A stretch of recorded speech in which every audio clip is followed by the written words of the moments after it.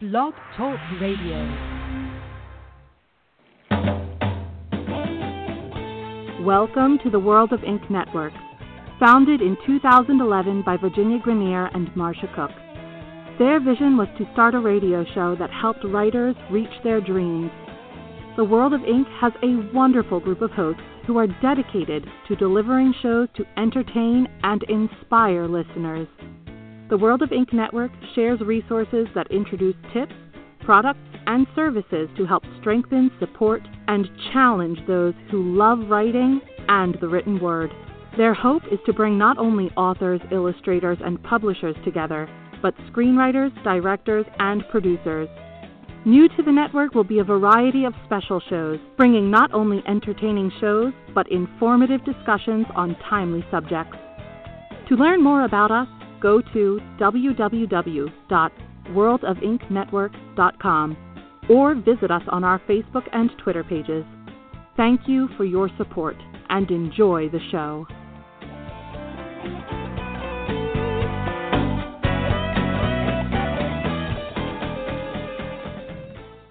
Hi, everybody. It's Marsha Cook from World of Ink Network. A Good Story is a Good Story. We have two really wonderful guests on. They've both been on before. Jack has been on many times, and Dennis has been on one time before. And they're both really terrific authors. They have audio books now, and we're going to be discussing so much about writing and things like that rather than just the marketing aspect that we end up, I don't know, I seem to end up talking about it all the time, probably because I do it so much. But, okay, let's see. I will say one thing. This is Chicago, and it's 68 degrees. We cannot believe it. And it's February. It's so exciting. I hate February.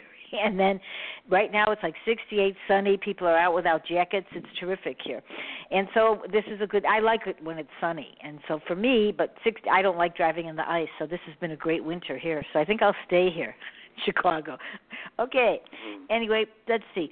What have I got going here? Yes, there's a show on Thursday with Elizabeth Black, and she's going to have women authors in horror that write horror, and it's going to be a great show. She'll be on at 4 o'clock Eastern, 3 o'clock Central. So that should be fun tomorrow. And today we have two guests, so I'm going to bring them out because they have so much to talk about. And Dennis Must and Jack Remick. Hi, guys. How are you? Hi. All right. How are you doing, Marsha? Dennis, good to hear your voice. Yes, it's good that you're here, both of you. So you're in, how's the weather there? What do you have? What kind of temperatures? In Seattle, it's so weird. In Seattle, it's kind of cold, wet, rainy as always. But like as in the they movies. say, people in Seattle like don't tan; they rust. In Boston, the sun is out, and it sounds like it's very similar to what you're experiencing in Chicago, Marsha. I can't even believe it. I mean, nobody believes it. We're all like waiting for something to hit. But I mean, we're supposed to have pretty good weather the rest of the week, which means we'll make it to March. So once January and February are done, I can make it. I know I could do another winter because I'm done. Even though it gets bad out, sometimes in March we do have snow, but it's not the same. Anyway, so we'll talk about both of you have done some remarkable work, and so Jack, do you want to say a little bit about yourself so everybody will know who you are? You want me to jump in here? Yeah, just say who you are. Yeah, what okay. you do. I'm a poet and a novelist and a short story writer. Lately, I've been working on a set of pieces called "What Do I Know? Wisdom in the 21st Century." And as I write it, I realize I don't know a damn thing. Welcome to my world. That's my world. I'm learning as I write. I have a bunch of novels out. The last one I finished was the California Quartet, 4 volumes. The last one of that was Trio of Lost Souls. I have Blood and Gabrielle and the Widow. Gabrielle and the Widow is one that I've just gotten turned into an audio book. It's my first audio book. I did that one with an artist in Los Angeles named Annette Romano. She's an actress and does a lot of voiceover work. She was very good at script analysis, and so she really gets into character very well.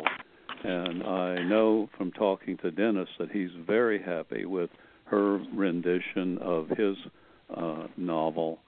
So she does get because I was listening to Dennis's. I was listening to his, and but when which I told him a few seconds ago, she does get into character really good. I mean, it's not just an audiobook. You know, she's got like rhythm, and it's really good. Yeah. Well, what's so interesting about my book is that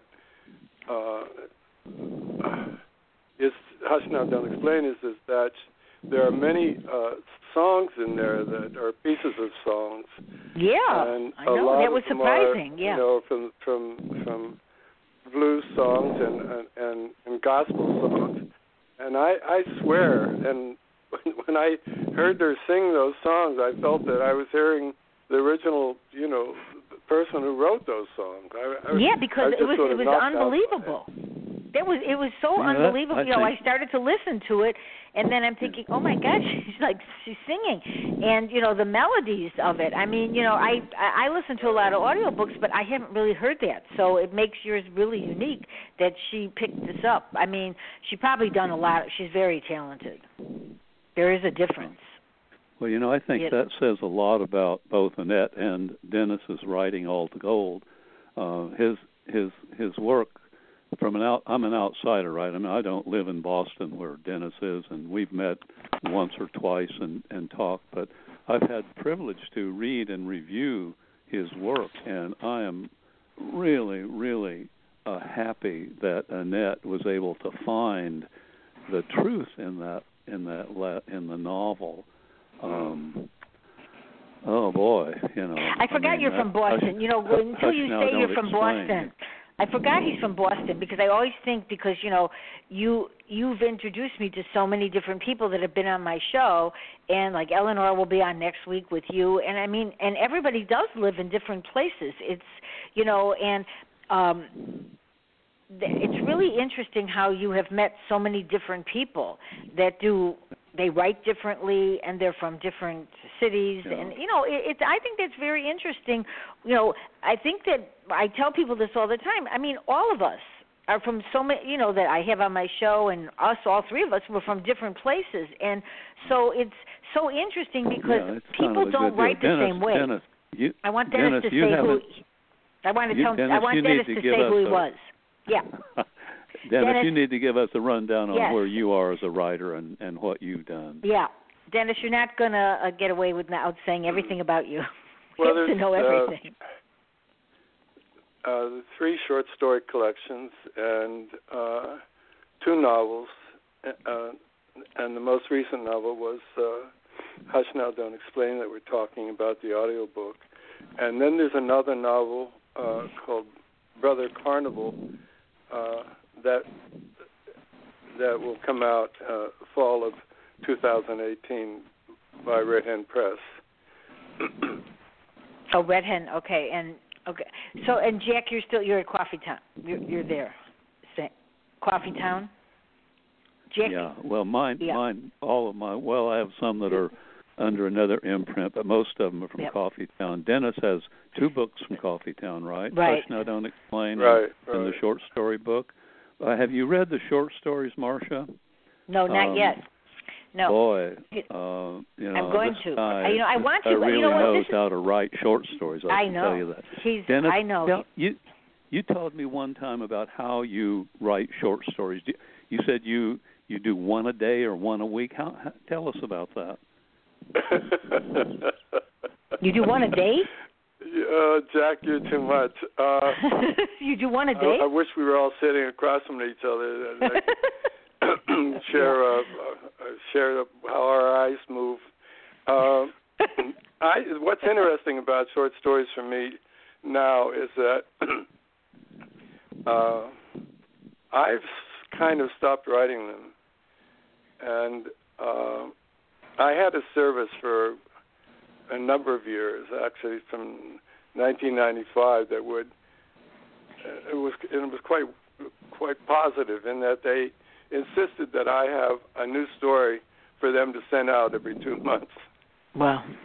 Okay. So that was I pushed you that was very, very positive for me. Yeah. And if I didn't have a new story, then one of the ones that didn't get accepted was, then they would send that back out again. But I was only allowed a 2-month hiatus on that. So you had a lot of short stories. I wanted to ask you a question. If you did all these short stories, people are having a lot of problem now because people are not, when you write a short story, it's a short story. But a lot of times when people write short stories and they put them out now, they're saying, why are they so short? But they're short. You're saying this. You are telling them this is a short story. Why are you not writing them anymore? You just decided not to, though? I mean... Well, a couple of things I think have happened. One is that increasingly short fiction, very short. I'm struggling with the name now, but when I started to write short stories in 1995, as it were, they would say that they wanted 5,000 to 750 words per short story. That was sort of what they wanted. And then over the years, it kept boiling down. And so now, the last time that I wrote for this agency that would send out my stories, they'd say, well, the most we want would prefer 2,500 words. And if there are any more than 2,500 words, then we have to tell you that the audience market for that is going to be very, very small. Yeah. It somehow along the way it's gotten. Yeah. Fast fiction was what I wanted to say. Oh, flash fiction. And so now it's 500 words or 1,000 words, whatever. It's not the reason why I stopped writing, though, because I'm spending more time on this novel that I've been working on, and that's I'm just not having the deadline of every 2 months is it's hard, yeah. Now, speaking of your novel, where are you with Brother Carnival right now? Where is it in the system, in the process? It's as you know, Jack. It'll be illustrated, and the illustrator there are about 26 illustrations, and he's done most of them. I've gotten the rough sketches from most of them, and all of that has to be into the press by end of March, and then it will be it'll be released in fall of 2018. Yeah, can you talk about those illustrations a little bit? I mean, this is something that's fairly new in fiction. I mean, for an achieved author to be having an illustrated novel, I'm so impressed and excited at the same time. Can you give us some idea about very how few that people came have about that. and what's going very on few there? people. They don't do that usually.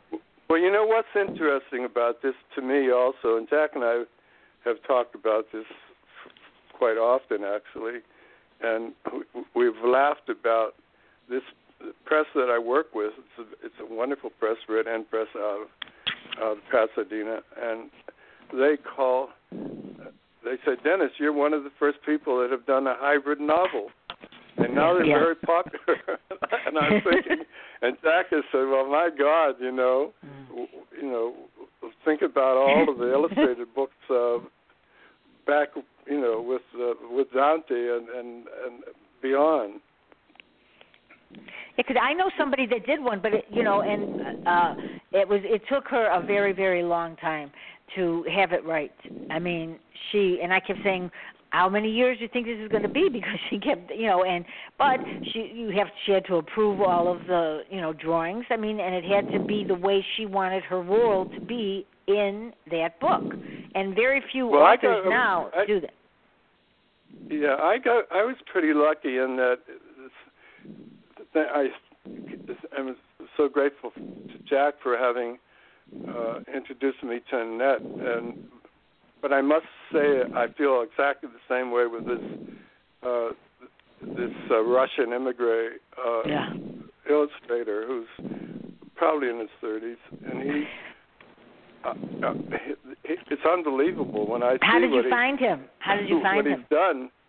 it's like he's understood exactly where I was. I mean, it's great. Jack and I have talked about collaboration and how the wonderful part of collaborating with another artist and what you have done, and then they just take that and make it something more than you were able to make it. Yeah.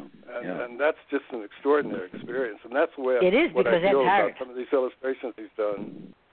Where did you find that's him? So unique to find. You know, one of the things that I've found about working collaboratively with another writer is sometimes you get into the clash of egos where you want ownership of stuff. But you and Russ seem to have come to a really fine understanding, and he has a real vision that comes out of your words. So your words are so full of imagery that he can just pull those things out of there. That is really impressive. I can hardly wait to see the whole thing, Brother Carnival, with its illustrations. It's not an illustrated novel, but there are illustrations of the deeper images in that book. Right. Yeah. That's going to be really exciting to see. Yeah. So Red Hen, I think, is really charting some new territory here. That's great. That's. You know what? I wanted to ask you where you found the illustrator. When I had I think what the how this began for me, Marsha, the first book, the novel, The World's Smallest Bible, that was also published by Red Hen in 2016. That was illustrated by this person, and I just felt the need that it really wanted to have some illustrations, and I'm certain that came from my experience of being a playwright and working with plays. Yeah. I missed that. You know, I missed that. I missed that kind of collaborative. The images, in addition to the one that I've put in words, that somehow those words were dissimulated in something visual. Just seemed like a very strong need that I had, and so what I did is that I simply went on the web and looked for illustrators and looked over hundreds and hundreds and hundreds of them. Yeah. And found this guy who had illustrated a book of a woman who had been in the camps, in the Nazi camps. Really? Yeah. And she had written this short book, and he illustrated that, and I thought, wow. So that's how that began. It's very right. It's really interesting that you did that. You know, because when you're a playwright, it's like writing a screenplay, which Jack has written screenplays too. I mean, you are a different writer because of it. It makes a difference in your writing because you absolutely, sometimes when writers are starting out, they don't see it. But when you have done a play or a screenplay, it's that you actually see it in front of you. I think I do. I know, Jack, you do too, right? And Dennis, how do you feel about that? You see it just playing out. No, I agree. Yeah. Well, one Marsha, of the things. Something that I wanted to ask Jack while we're on here about character. That he and I both were asked to give a response to a person who's written an article for one of these Writer's Digest books, and we were both talking about what was the most important part of the writer's craft, and I said I thought it was character, and the theme came from that, and Jack sort of said the theme must come out of the character. But what I wanted to ask Jack is that, and it was a real insight into me, that Jack says that once he gets the character in mind, but then he says instead of starting at that point, then Jack, you used the term time walk back. Could you talk about that a little bit? It's interesting. Yes, Jack, go ahead. Well, one of the things that I have been struggling with over the years is exactly where do characters come from, and I discovered a technique when I taught with Bob Ray, and we worked it out together. I call it the walk back through time, and so what I what I found was that if I get a character, like I did a short novel called Falcon and Cress, and the novel started out with a guy in a hotel room hearing noises in the room next door, and I thought, okay, who is the guy? What's he doing there? So I started writing what I call a walk back through time.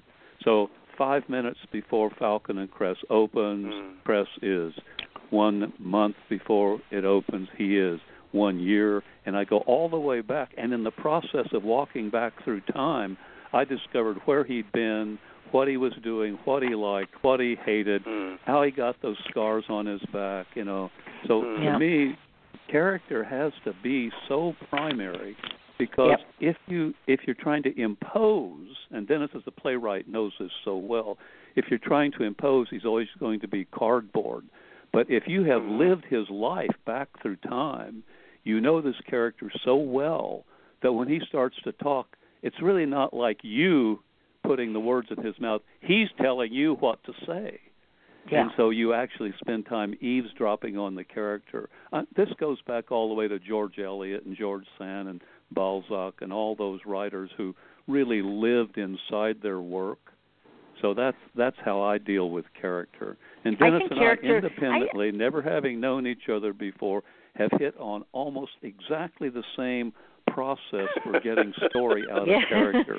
Well, I think that I'm character just really is impressed. You know, you know, I do call think Dennis character. My brother in words. You know, I mean, you know. I mean, Jack, you know, I mean, I was watching, I don't know if anybody's watched this show. It's called Good Behavior.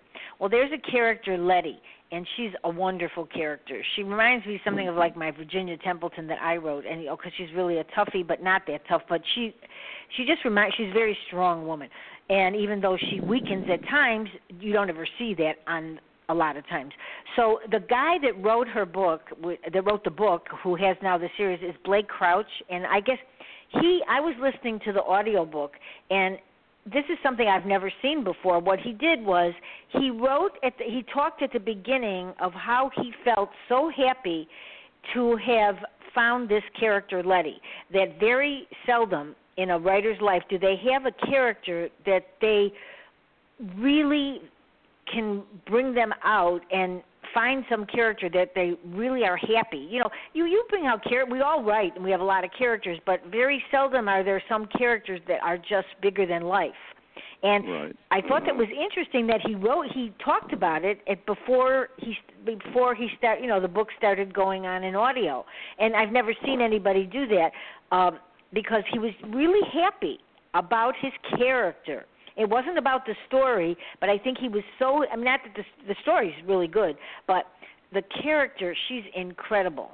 And I don't think it happens all the time, but when you get a character that you really, really like, that's such a great feeling to me, you know, when I write. Go ahead. Jack, go ahead. Marsha, what is your process when you sit down to a blank sheet of paper and you're about to start a novel? Well, I usually do something longhand because when I go on my computer, I sometimes can't get to where I need to go.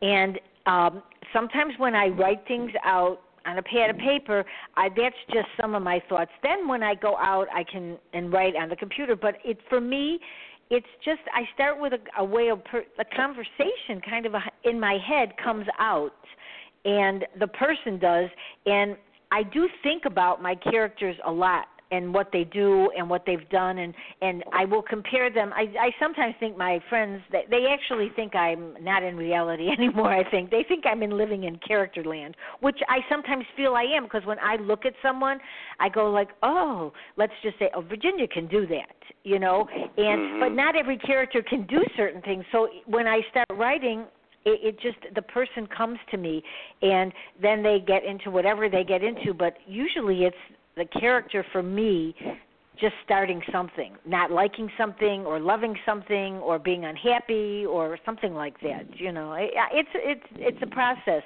that I am not sure that other, you know, some people have it, but I guess, you know, I don't know. Jack, how do you find that? How do you start? Me? Yeah, because you have so many different characters. You've written tons of characters. See, this is another conundrum, a puzzle for me as a writer, because Dennis knows a lot about the method actor. The actor becomes the character and can't get out of it. The dilemma for writers is you have to be all of the characters. So it all makes us just a little bit crazy. So what I have found that I have to do is I have to let go of me. Now, Natalie Goldberg says, get out of the way and let the hand do the writing, right? Well, it's the same thing. If you get out of the way and after you've done the walk back through time, if you're into the characters, then I do this for every character. I just finished, in fact, the last 4 character walk back through time for the characters in my novel called Citadel. And what I find is that pretty soon I'm actually conversing with them. Oh, yeah. And, right. And so if I am that crazy, you have to be absolutely a lunatic to want to be a writer and have 18 characters in a novel. And when Dennis wrote Going Dark, those stories, my God, I said, this man has been in all of those places. This is really hilarious. It's wonderfully done. And that's why, I just love the way he writes, is that those characters do the same thing. That's why I say we have come to the same process independently. You get inside the character and you become the character, and pretty soon you're not writing, they're telling you what to do. And I just love that. And they cannot do certain things. Right, they can't do certain things. They have their own mind. You can't make some of these characters do things, I think. Well, what I find is that sometimes characters surprise me. Now, one of the things I think, Dennis, correct me if I'm wrong on this, but the method actor says that they want to find an equivalent experience in themselves that reflects the drawn character on the page. Is that correct? Is that the way you hear it? Dennis? Yes, I do. Yeah. That's what happens. I wanted to ask what each of you felt about, and I know Jack and I briefly touched on this, but I'm fascinated by this idea, and this is a quote, Marsha, from Jim Harrison, who, as you probably know, is a novel and poet writer, and one of the books he wrote is Legends of the Fall. It was turned into a movie. But anyway, he says he spent a lot of his time outside and hunting and being in nature and in the woods. And he says, after having spent a lifetime walking in the woods, and this is his quote, I have found that the body has no more vulnerable sense than being lost. And it's the best state of mind for a writer. Your mind feels a rush of images and ideas. You don't know where you are as a point of view unless you go beyond yourself.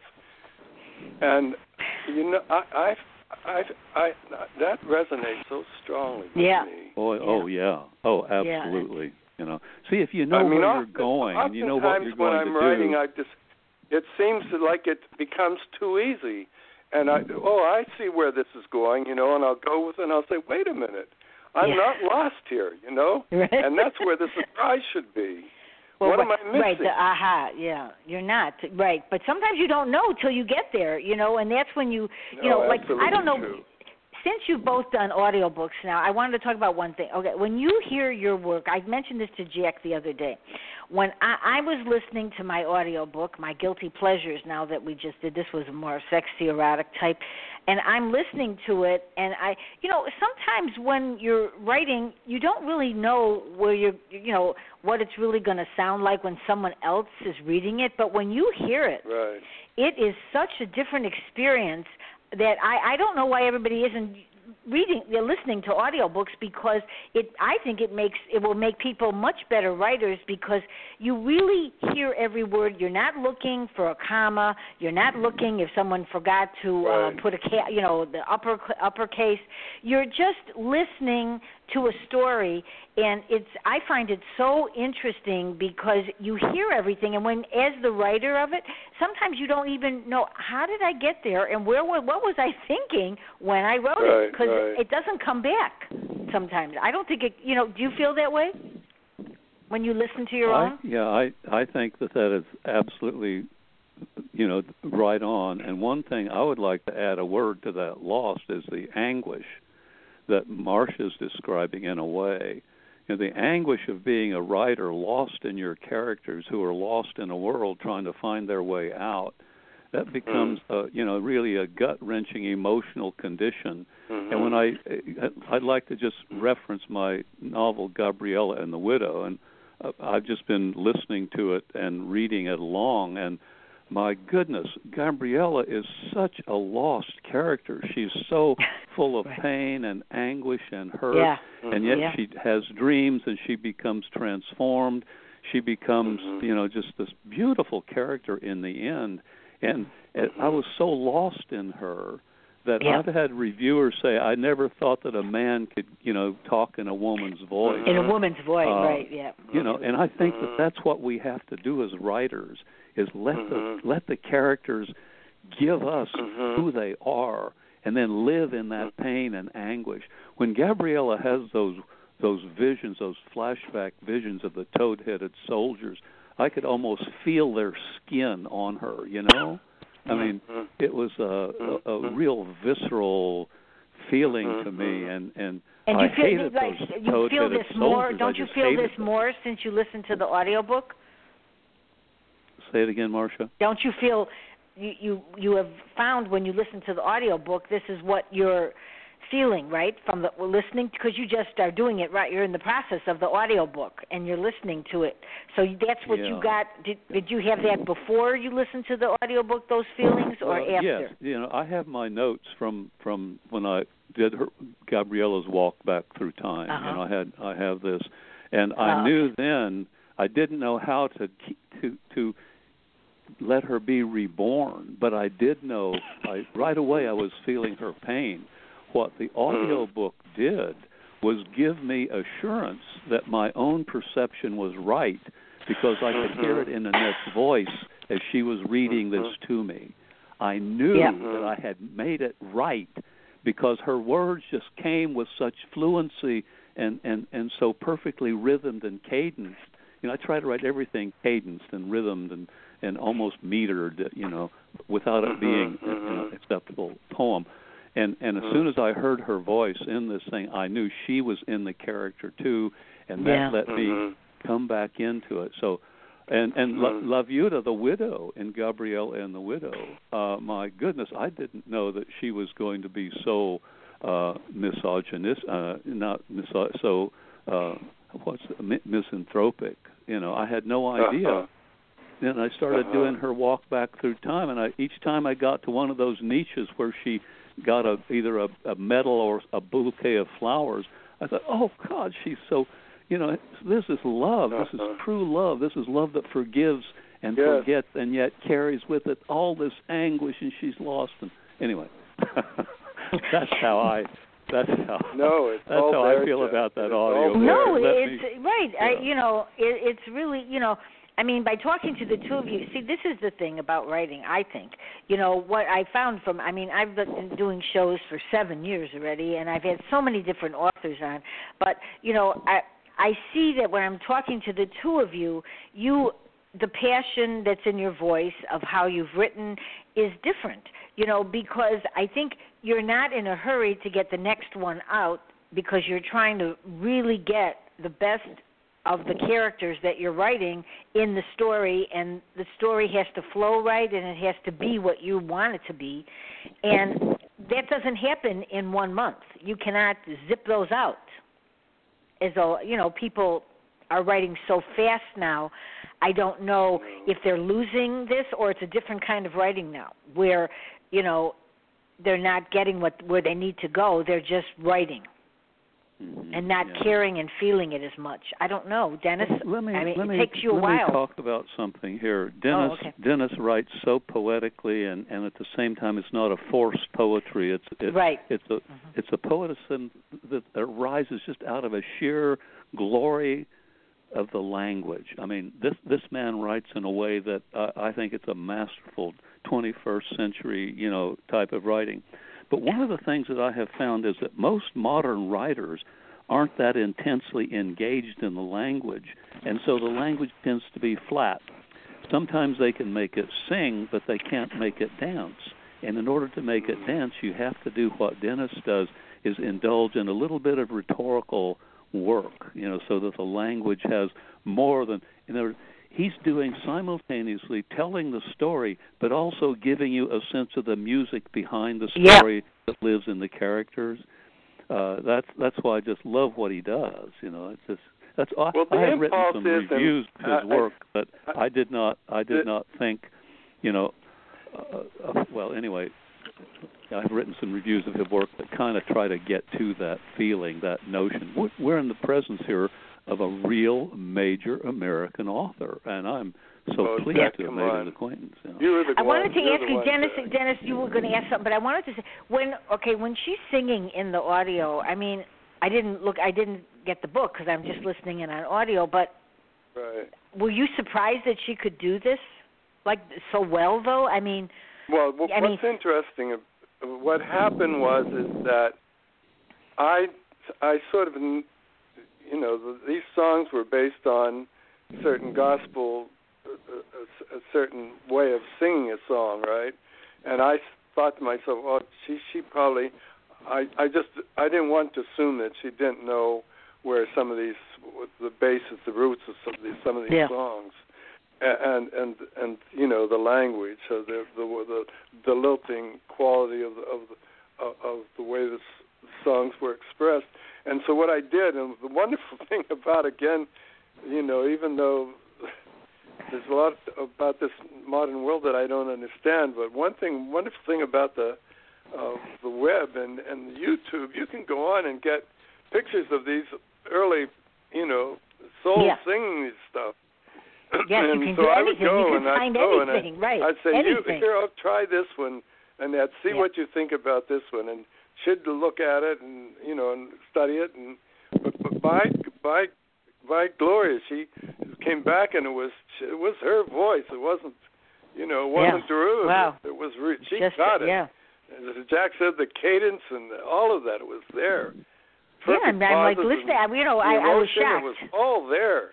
I know, it was very surprising, and and it's a tune that it elevates in your brain, kind of, where you actually can feel it, while she's speaking it. Because sometimes when you're on when you find say you found her separately, but when you're on ACX, the Audible, when you go in and put your book in to say, like, if somebody wants to take it, and and a lot of times. It depends on the book, if you've got the right person that's going to produce it and, do the right thing with the words. But a lot of times you really don't know what they're going to do. Like, and I've had my books done by different people, but they have a British accent. I really like it. And so, but I mentioned this to Jack the other day, I didn't want to insult her at all, so I let some of the words go, because even though they were pronounced differently than I would pronounce them, I didn't want to make her lose her voice, because by worrying so much about if it was my voice, and I thought she did a great job, but and I really liked it, but I do find there's a couple words, but I just let it go, because I really think that sometimes people, that's how it is. Whoever you choose to do the audio, and if you're happy with them, they have their own style and the words that they use. I figure whoever Marsha, is going to listen to it. Isn't that a lot like, different actors performing the same role? They all bring something different to it. And I guess my question is, our goal as writers, is it to make sure that everybody toes the line and pays perfect respect to what we have done, or do we allow them to enter into our work and see something perhaps that we didn't see but is there? See, that's what I hear here. She heard something. She did it in a certain way that broke your idea of your own capsule of reality. And I know that's what Annette did, and I know that's what she's done to Dennis's work. Is she finds a reality under the words that gives us a hint of something we as writers did not know. And I think that's what makes good writing, is you don't know it all as a writer. If you're letting your characters give it to you. Right, exactly. So. No matter how much you write. I mean, we all feel the same way. We all, not all of us, but a lot of us, when you write, you finish it up and you're done. But then when you go back and read it or hear it, and then hearing it to me is extraordinary. I really like that. And hearing it, it's, you really can't sometimes get back to that place where you were. I know when I did screenplays, I always found the most amazing thing to me was I would start writing the screenplay, and then when I did so many rewrites on screenplays, but then I would say, I have this greatest idea, and then I have the sentence, and I said it, and I look at it, and I wrote it, and then I look at the next page, and I already wrote it. And this freaks me out every time that happened, that I could have written that 10 years ago that person said, but I guess to me, that's how that person talks, and would say the same thing no matter how many years later I read it. It's a person. I'm not sure I would say the same. My characters at least say the same. But, do you find that when you write, sometimes you're shocked that you already wrote it somewhere else, or when you on a rewrite, do you see that sometimes that happens to you? I don't know. Dennis, do you ever find that when you've written? It certainly has happened to me. I'm on the comment page here, and a listener, Mike Pettit, said, general comment, when I sit down to write, I have no idea what my characters will say or do that day. I just let them take over. Now, isn't that's in a sense the essence of what we've been talking about here? Right, because he does. If you listen to me, if you listen to his if you go books, back to something you wrote last year and you say, I don't recognize this, well, that's true. You should have let go. You shouldn't have been. No, should. No, because I know who Mike is, and Mike is a writer that when he writes like how he talks, and it's a very good flow on his writing. Yeah. And he's written tons of books. He writes a lot of books. Yeah. Tons. Yeah. Where are you seeing him? It's not in the chat room. Where do you see him? In the chat room. Oh, I don't see anything here. This is not a good thing. You have 4 guests. I do? 4 guests. And how is that? So well, that's so much for. That's why I don't see it. I'm in. Dennis, I'm in, because otherwise none of us would be in if I'm not in. It's just not here. All right. Dennis, so say hello to anybody that's listening, is in the chat room. Thank you. I can't see it on mine. I didn't think anybody was in it. Well, he's right well, here. We're happy on Blog Talk to just get on. Don't worry about the chat room after this, because a lot of people have shows and they are not on sometimes. Yeah. Dennis, can you talk for a minute about some of the things that Jack Smith asked you in that interview that he did? His questions was, let me read you one of the questions. Do themes and ideas seem to emerge naturally from character, plot, setting, etc., or do you consciously work to something that, we've skirted around that a little bit, but what is plot to you? What do you think plot is? All writers say this is plot-driven or character-driven. I need to know the difference. Right. Well, Jack, you taught it. You know the answer to this. There is no answer. Dennis, what do you think? My problem with this, when Jack Smith is sort of a master of knowing all these aspects of what constitutes a writer's craft, and he's written for Writer's Digest books for a number of years, but I have to say, when he asked me these questions, my response is I have to read the story and then go from the story back to the questions. Exactly. Right. Yeah. And that was actually how, when he asked that question about about theme and that, and how does it begin? What's the most important for you? And I thought, well, I looked at several of my stories, and I guess it's character, See, know what? Then, see, isn't that interesting? And you're a really good writer. So I thought this is like a problem that I have because I was saying to somebody that, if I sat there on a daily, and when I'm writing a book and try to figure out everything to make it where they would say, oh, yes, she's very literary, she did this, she did the tone, she did this. I just write. If I don't do the tone the way they like it, I can't help it. And even when one of my editors, he said to me, what tone is it in? I go, what are you talking about? What tone? I don't even, it's like it's whatever my characters do. And then wherever they are, it's their people. That. Yeah, oh, you do? I'm so glad you said that. I was going like, I can't answer these questions. No, I fully understand that. Yeah. Maybe it's because you did write plays and I wrote screenplays. I don't know. You just write. Your characters come to life, hopefully, and, the tone is the way they, and the tone, and this is like a lot of questions that if you continually sit there, you'll never finish a novel. You'll just Marsha, be going like, oh, my God. Now. What is the relationship or the difference between tone and voice? Dennis, you can answer that too. Good. I don't know that I could really answer that. Oh, good. I'm so glad. I can't either. People say, well, it's trying to find the voice. I say, what does that mean? I mean, the voice comes out of the, I don't know. Yeah. All right, so I'm glad you're saying this because I'm beginning to go like, all right, what does that mean? Because I really, and I know, and I would say to him, I go, what are you talking about? It's the story. And I remember even with the dog, okay, I have a dog in my Grand Central Station, so he would go, well, the dog is not in it in certain areas. I go, well, I know it's not really the dog story. He's just there, And I said to him, we're not taking this dog out, okay? I know he wanted to take it out. I go, this dog stays in. Okay, and he goes, all right. And people commented that they liked the dog, and the dog should have been in it more. I agree to that. And I have a very bad habit that I continually do, and I did it. I remember years ago when I did a screenplay, Ed Asner, he read it, and he called the office, and he said he didn't know it was me that had written it, and he was just, this was years ago because that's what people did. He had his own production company, and so he goes, you rushed it. The person that wrote it rushed it, and I think I have this problem, and I now know I have to not rush. I try, when I get to the end, I rush it, and this is a problem for me.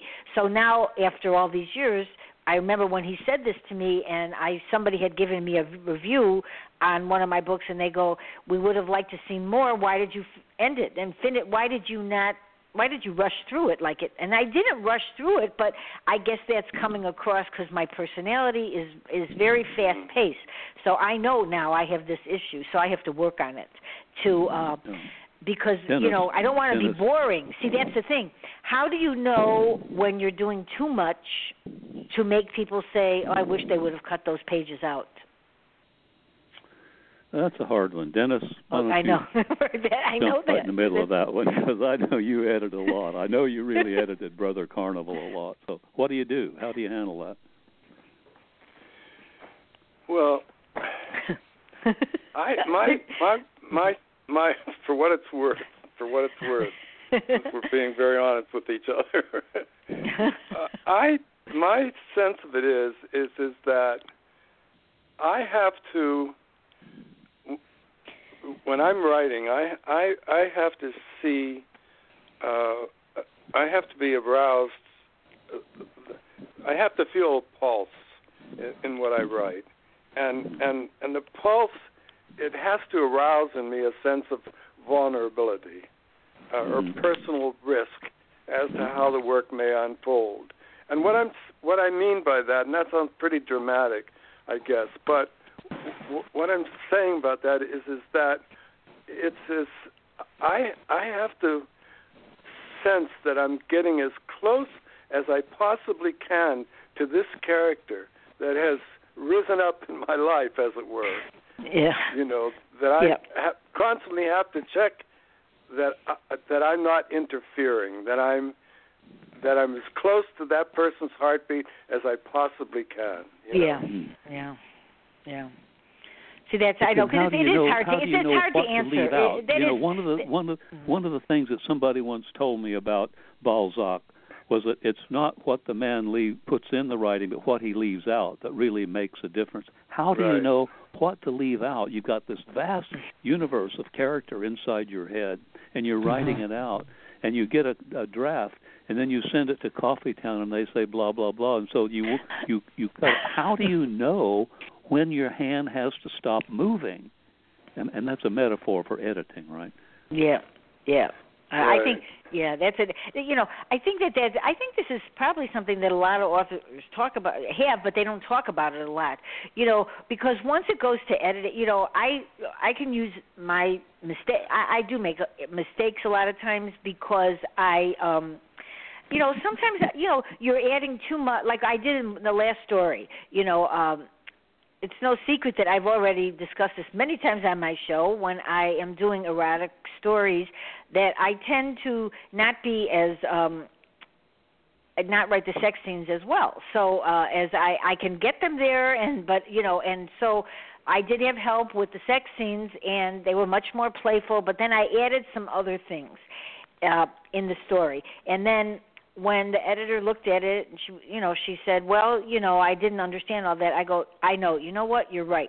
So what I did is I slashed like about 20 pages out of it, and that'll be for another story. I put so much into it that got them confused. How did you know to do that, you see? Well, because it got her confused. It got her confused, and then when she sent it back to me after she said that, I went, I think you're right. I did. And so I cut it all out, and I cut that part of the character's life out, and I'll save that for another time because it didn't fit in this story, which is, it's not, and I guess, it all depends. I've said it many times. I'm going to probably pick up the characters that I write, but they may not be in just only the erotic sense. They may do other, have a whole different thing going on because the characters, I like them. I just didn't give them the role that I thought I should, and so I'm going to maybe start a different way to go back to the way I was writing. And I left, and then maybe I won't have more than I need because this story shouldn't be that way. It's kind of like, and someone said that, and then to confuse me as the writer that I am already, I got one review from the UK, which it went like, this book is not sexy enough. And I went like, okay, this is wrong for me. I'm out of this.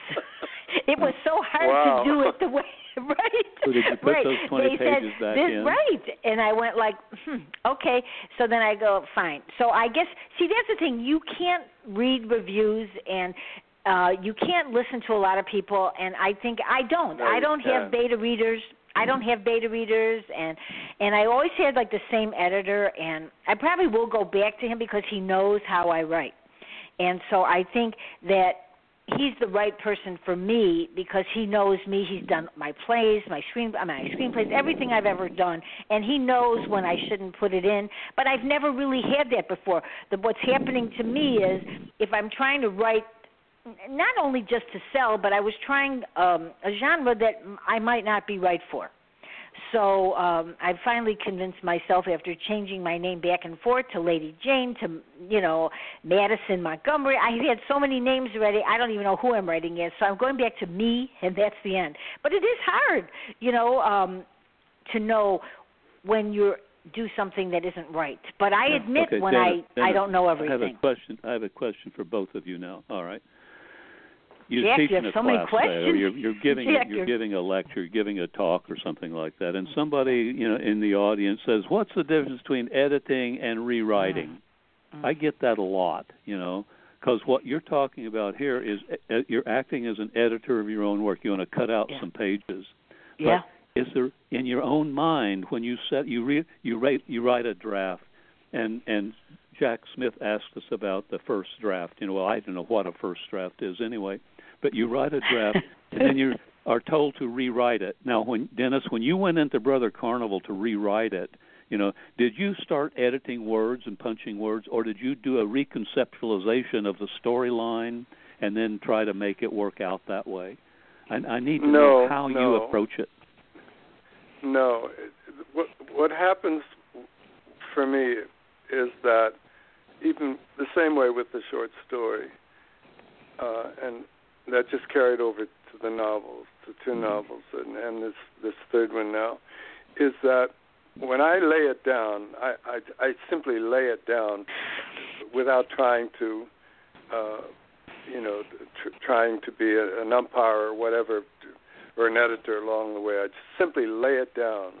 It's sort of like it's like singing it to yourself, And so I sing it on paper, and then I put it away. I put it away for, several months actually. Really? Oh. Yes. Yeah. That's hard to do because when you're done, you go, "Yay, I'm done." Then I'm able to come back to it with a fresh eye, and that's for the longest time. Early on, I could never edit or rewrite, what the hell ever it's called. I couldn't do it because I was too close to it, and I would just end up ruining what I'd done, the initial impulse. You're right. No, you know what? God. That's really right, though. You ruin it. You know what? And that is true. When you're writing and you continue on with your story, that is your story. It isn't what someone says is your story. That is your story. And then what you're saying is true, though, because that's what you wrote. And cutting it is missing the link that you thought was important. Right.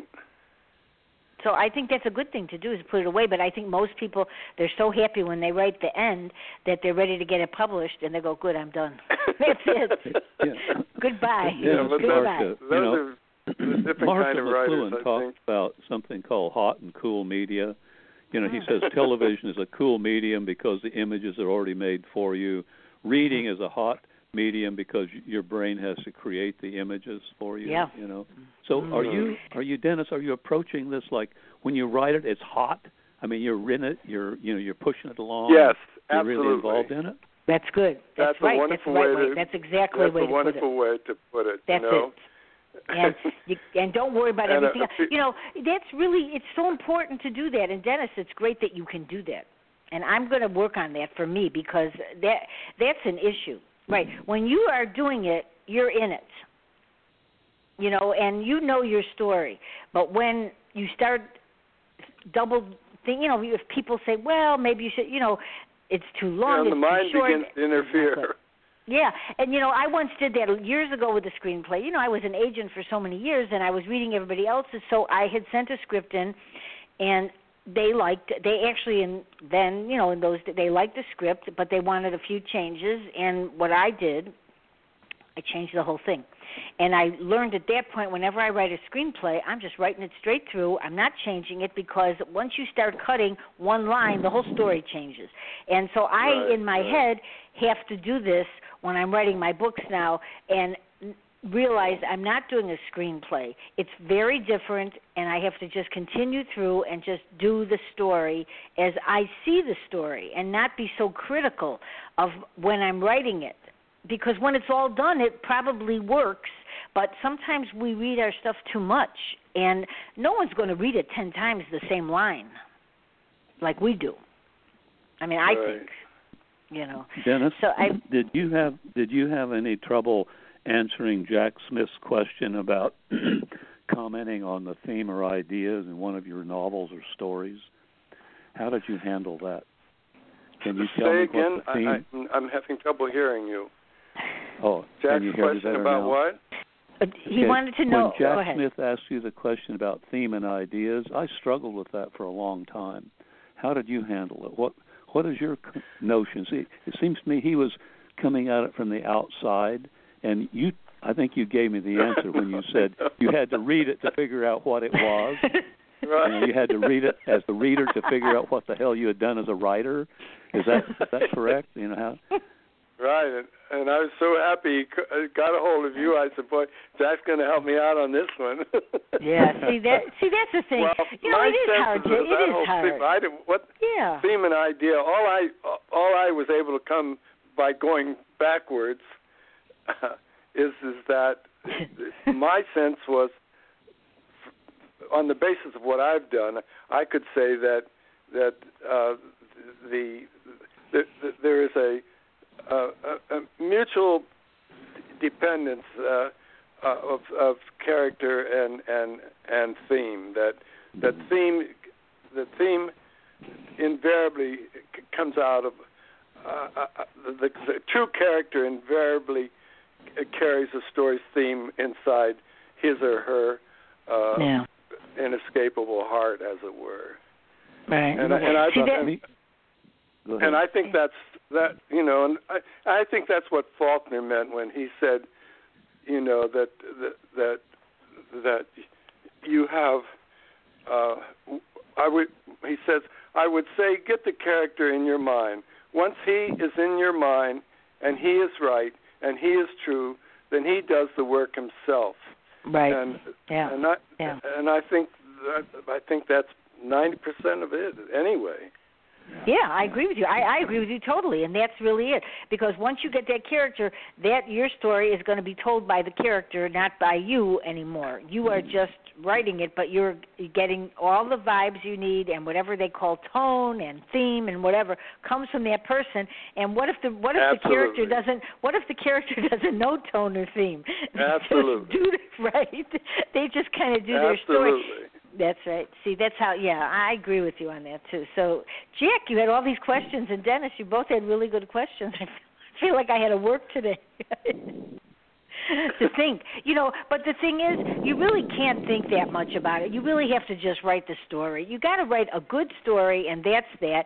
And if some people don't like it, they don't like it. And if you like it, at the end of the day, when you're happy with it, and certainly with the audiobook, I think you can feel happier than you even felt when you wrote it, because you're in a whole different place, and you're going like, oh, this is a pretty good story. I'm listening to this, you know. And if you can do that, that makes you that's a good feeling. And it's not easy to do sometimes, but you should be happy with what you ended with. Okay, Marsha, it's 2:00. How long do you need us to talk? We're done. We could be done any time. You don't know Dennis like I do. You know, he can talk for 3 days. You know, so you got to be careful with this guy. And I can too. But we won't. But anyway, no, this has been very interesting. You know, Dennis, you have to come on again. Okay, you have to come on sooner. Okay, because we really need. Because my buddy Jack is there. Yeah, because you know what. This is really, I agree with everything you said. And see, now I feel so much better. I feel so much better that I'm trying to think, what is my tone of this book? I don't know that I'll ever get there. Yeah, what the hell does that mean? Right.